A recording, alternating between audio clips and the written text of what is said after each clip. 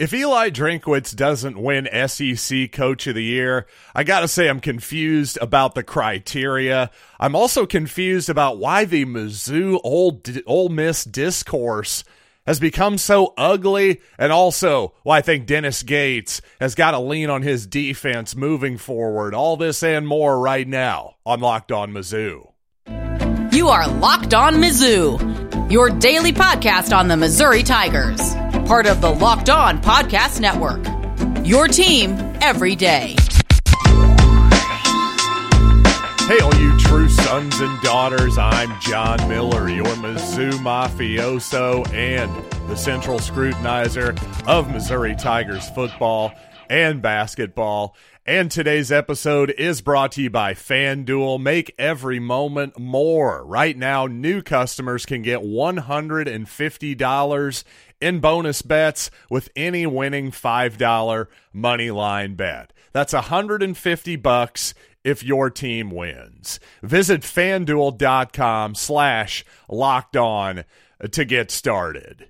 And after yesterday's episode, I'll be honest, that's one of those episodes I posted and immediately got nervous after I posted it. I'm going, I broke down all the different angles, what could happen this weekend, hopefully affecting Missouri's New Year's Six bowl eligibility and all that good stuff. I hope I got all the right angles, and based on the fact that I didn't get any scathing emails or comments, I think I did okay. But for those of you who didn't listen yesterday, really, if you're a Missouri fan, you want to root for Michigan and Texas. Those are kind of the two big games this coming Saturday that could affect the amount of spots, basically, for all intents and purposes, that would be available to Missouri in the New Year's Six bowl process. But regardless, we'll find out about 1:30 on Sunday afternoon where exactly Mizzou is going to go for their bowl game. But until then, you know what? I've been thinking about the SEC Coach of the Year a little bit here lately. And for years, I've always thought the Coach of the Year in general is a pretty silly award, because you take the MVP of the NFL, or more specifically really to college football, right? The Heisman Trophy. It's very rarely, if ever, the award is not given to the player who exceeded expectations the most. Well, if that were the case, then Cody Schrader would indeed be your Heisman Trophy winner. But that really is how the Coach of the Year awards have been given out nationally, in the SEC, and at the pro level too, of course. Otherwise, well, Bill Belichick and Nick Saban would have won virtually every season for Coach of the Year in those respective leagues. But that's just not how it works. It's all based on, for the most part, hey, who exceeded the media's expectations, by the way. So there is a bit of a self-fulfilling, or I don't know, an interesting prophecy there when the media sets the expectations and then, hey, they beat our own expectations. Well, that means you're the Coach of the Year. A little bit of circular logic there is what I'm trying to say. But regardless, the point is, if this is how this has always gone, I don't really see how you can give it to anybody in the SEC but Eli Drinkwitz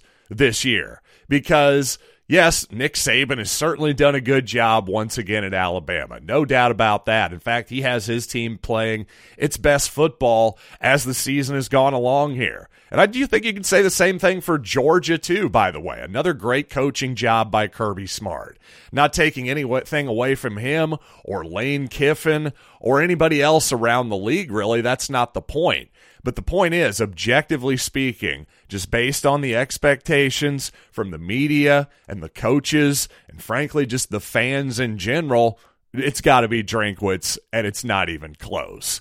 And one of the reasons Drinkwitz should be Coach of the Year, I think, was finding Kirby Moore, without question, his offensive coordinator for this past season. Well, the rumor going around is that Kirby Moore is very much a head coaching candidate at places like Boise State and even Oregon State, where Jonathan Smith just moved on to accept the head coaching job at Michigan State.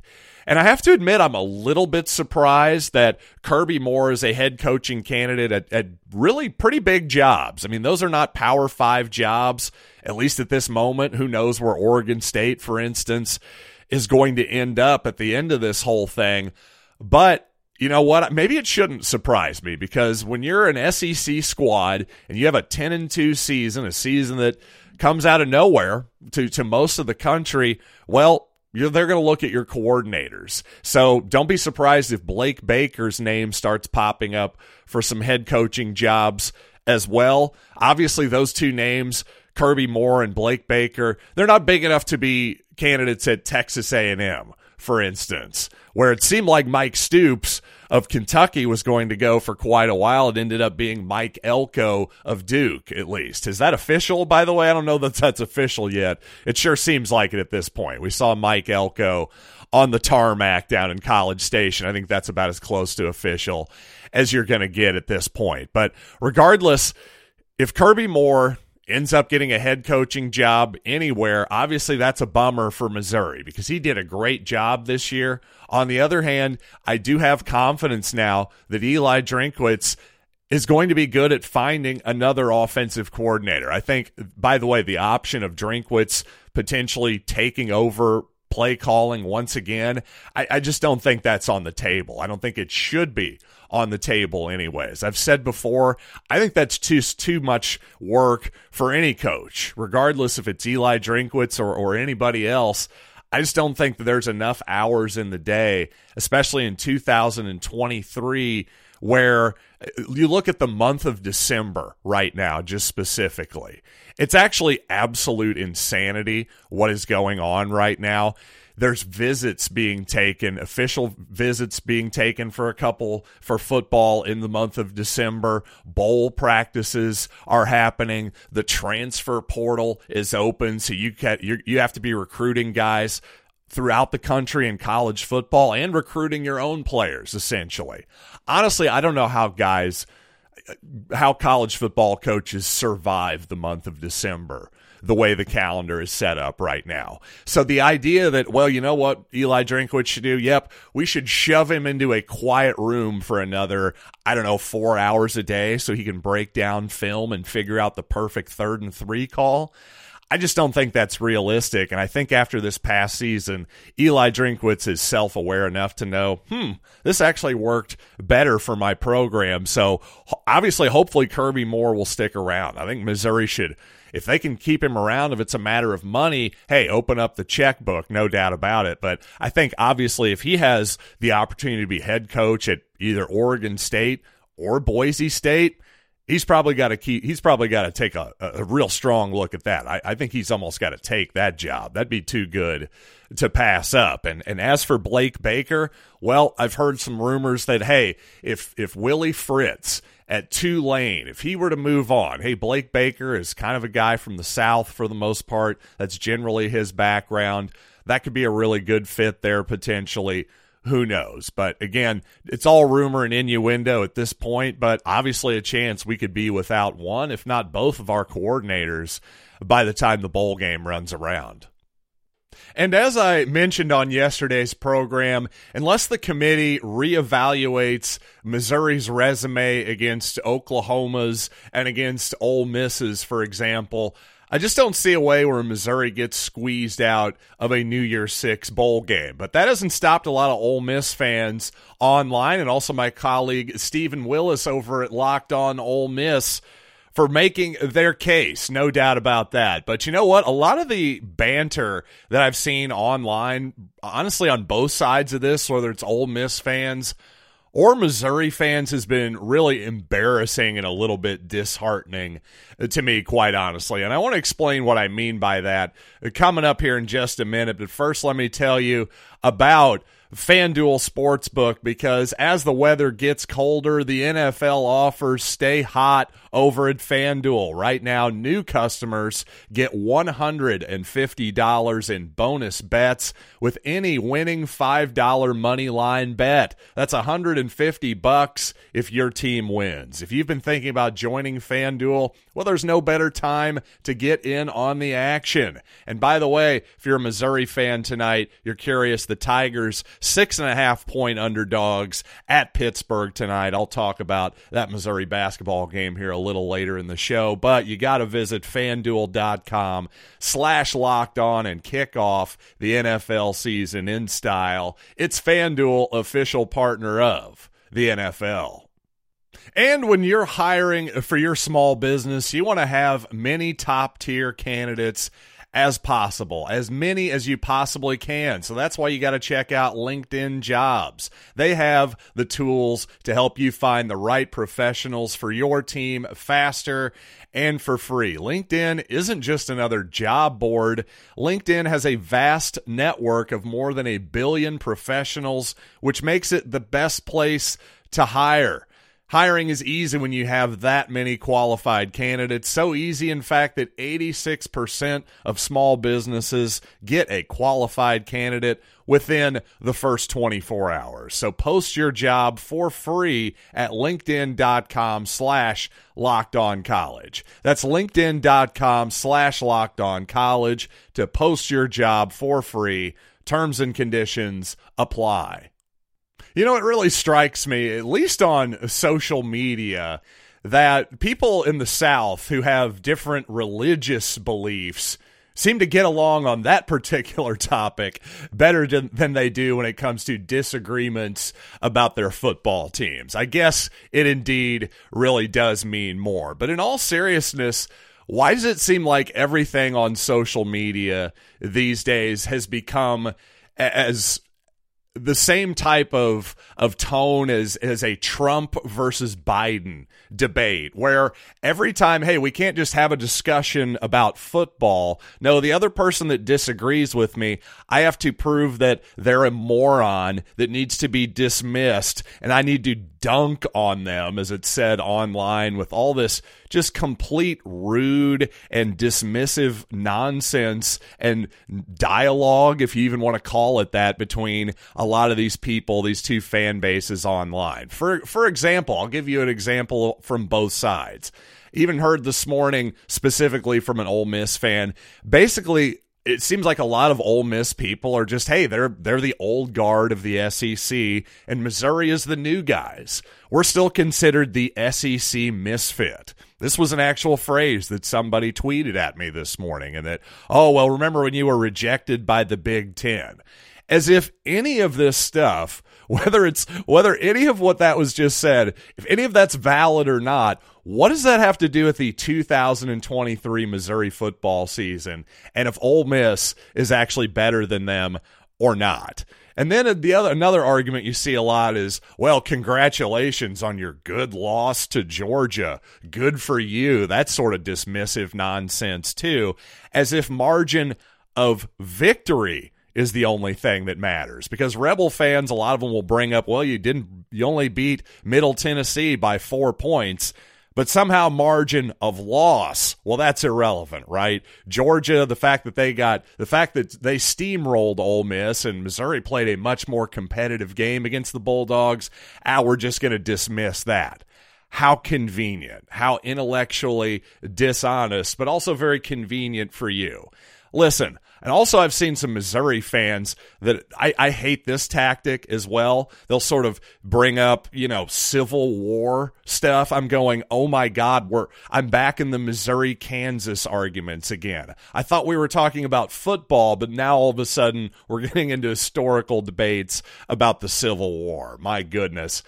Listen, I'm into history and the Civil War, but can we perhaps separate these two things? Because I'm pretty sure the 19-year-olds who play on both of these teams are not terribly concerned about the Lincoln-Douglas debates at this moment. So again, can we just elevate our conversations a little bit? Can we stop just trying to dunk on everybody and trying to assume that literally this is a war between fan bases, and damn it, it's scorched earth and we got to win one way or the other? But the bizarre thing about this whole phenomenon to me is, okay, Missouri fans, you're just going to argue with Ole Miss fans and vice versa.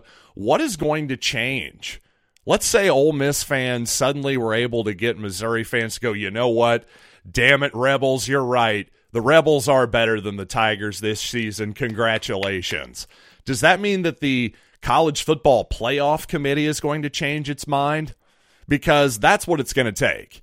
All that matters is if the committee is going to change its mind. So until Ole Miss or Oklahoma is moved ahead of Missouri in those rankings. And at this moment, I can't really see a reason for that, considering none of those three teams are playing this weekend.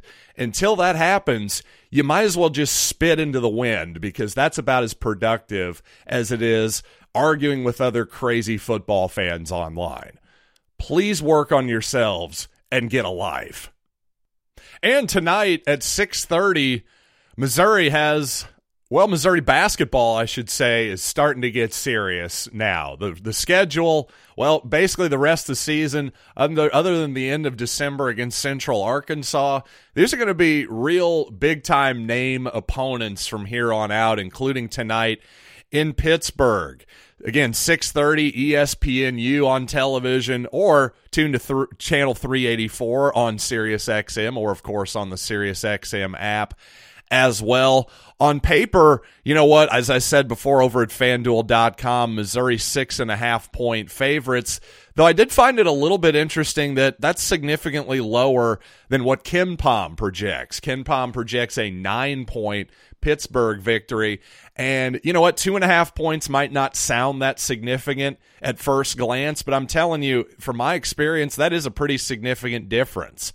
I'm wondering what my friends over at FanDuel Sportsbook are maybe thinking that the projections aren't seeing right now. But one thing on paper that's very clear is that Pittsburgh is probably going to dominate the glass tonight, because they're not only one of the best offensive rebounding teams in the country so far, they also rebound very well on the defensive end as well. The Panthers also don't turn it over very much, which is worrisome to me, because Missouri has kind of needed that to get its offense going. In particular, its best offense so far really has been its defense, because when Missouri has had to go in the half court against a set defense for the most part, well, the results haven't been pretty for the most part. Unless Nick Honor is drilling a three-pointer or something like that, it just hasn't looked very easy for Missouri in the half court so far. So in my humble opinion, actually, this team needs to lean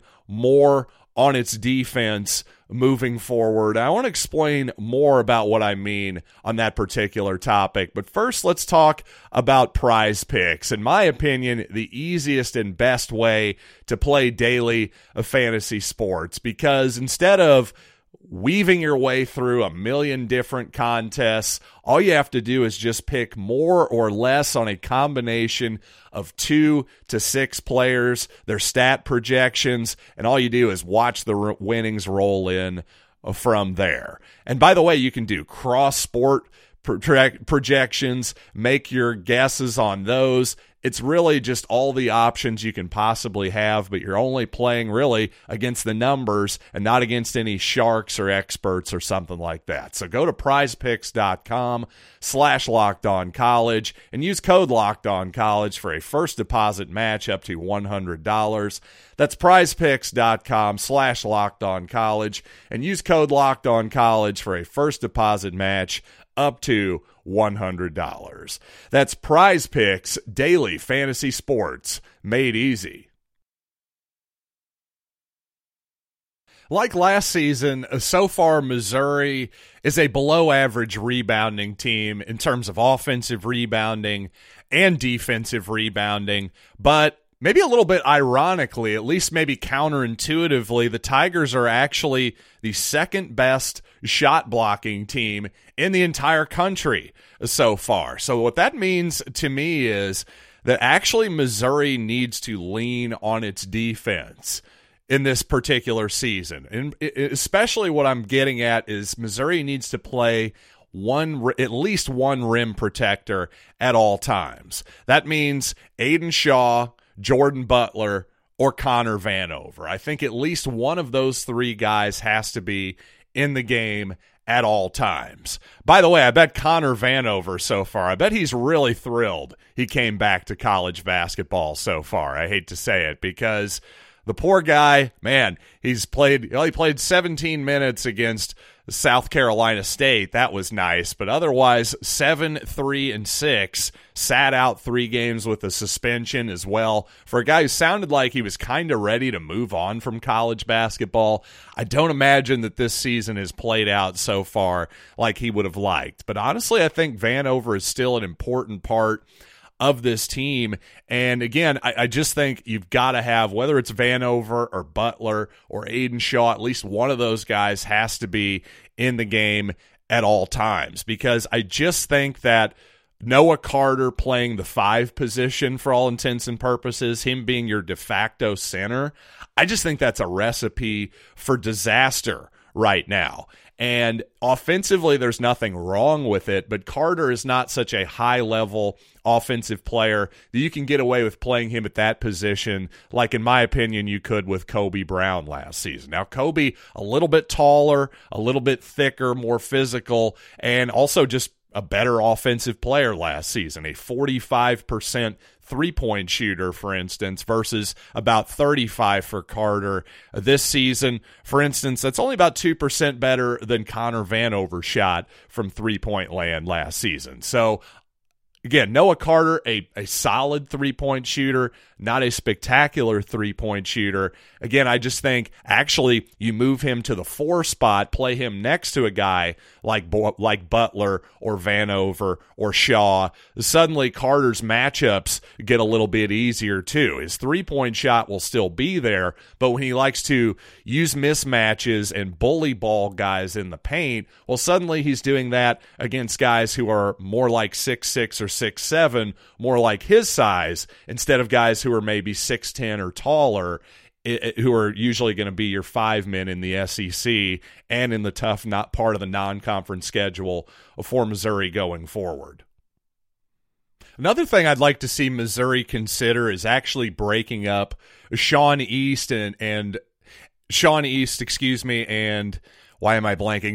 Nick Honor. There we go. Wow, I completely choked there for a second, but we pulled it together at the last second. But obviously Nick Honor has been excellent shooting the basketball this season.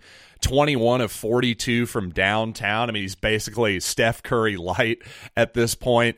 Pretty unbelievable shooting by him. Obviously, Sean East off to a great start offensively as well. I just don't know that those two guys together are the best combination. Now, again, offensively, it doesn't bother me, but defensively, I think Missouri should really consider actually putting Sean East as the 6th man, sort of a la Michael Dixon about 10 years ago or so. I think Missouri should consider starting Anthony Robinson, because the freshman has really been that steady of a hand on offense, and also one of the leaders in steals nationally so far too. Actually 13th in the country among all qualifiers in steal percentage so far. And again, been a very steady hand offensively, making his free throws, making his 2-pointers, just done everything you could really ask so far. And to me, just getting a little bit more size, maybe a little bit more length, although Sean East actually listed here at 6'3" to Anthony Robinson 6'2".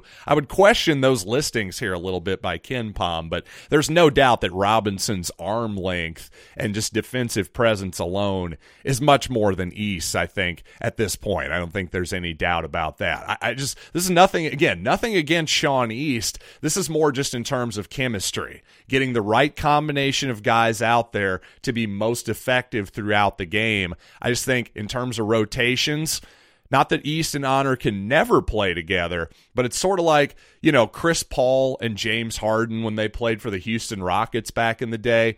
Obviously, James Harden, not a pure point guard, but a guy who dominates the ball a lot. So while Harden and Paul could play together, what Houston did a lot, they did as much as possible. We got to have at least one of them on the court at all times. I think that's kind of how Missouri should play this. Make sure, just like you have one rim protector on the court at all times, I'd make sure as much as possible I have at least one of East and Honor on the court at all times as well. So if anything, I'm giving Sean East praise here. I just think those two should maybe break up a little bit, have East come off the bench, have Anthony Robinson start Would just like to see what that looks like for Missouri here going forward. But you know what? Thanks for joining me on this podcast today, and hopefully you'll join me going forward as well. Going to talk about, of course, the Missouri-Pittsburgh game tomorrow, and I've got actually a special crossover edition with Stephen Willis of Locked On Ole Miss. Hopefully we won't be strangling each other by the end of the episode, but you know what? If it happens, I can handle myself just fine. Thank you very much. But until next time, thank you all so much for joining me, as always, right here on Locked On Mizzou.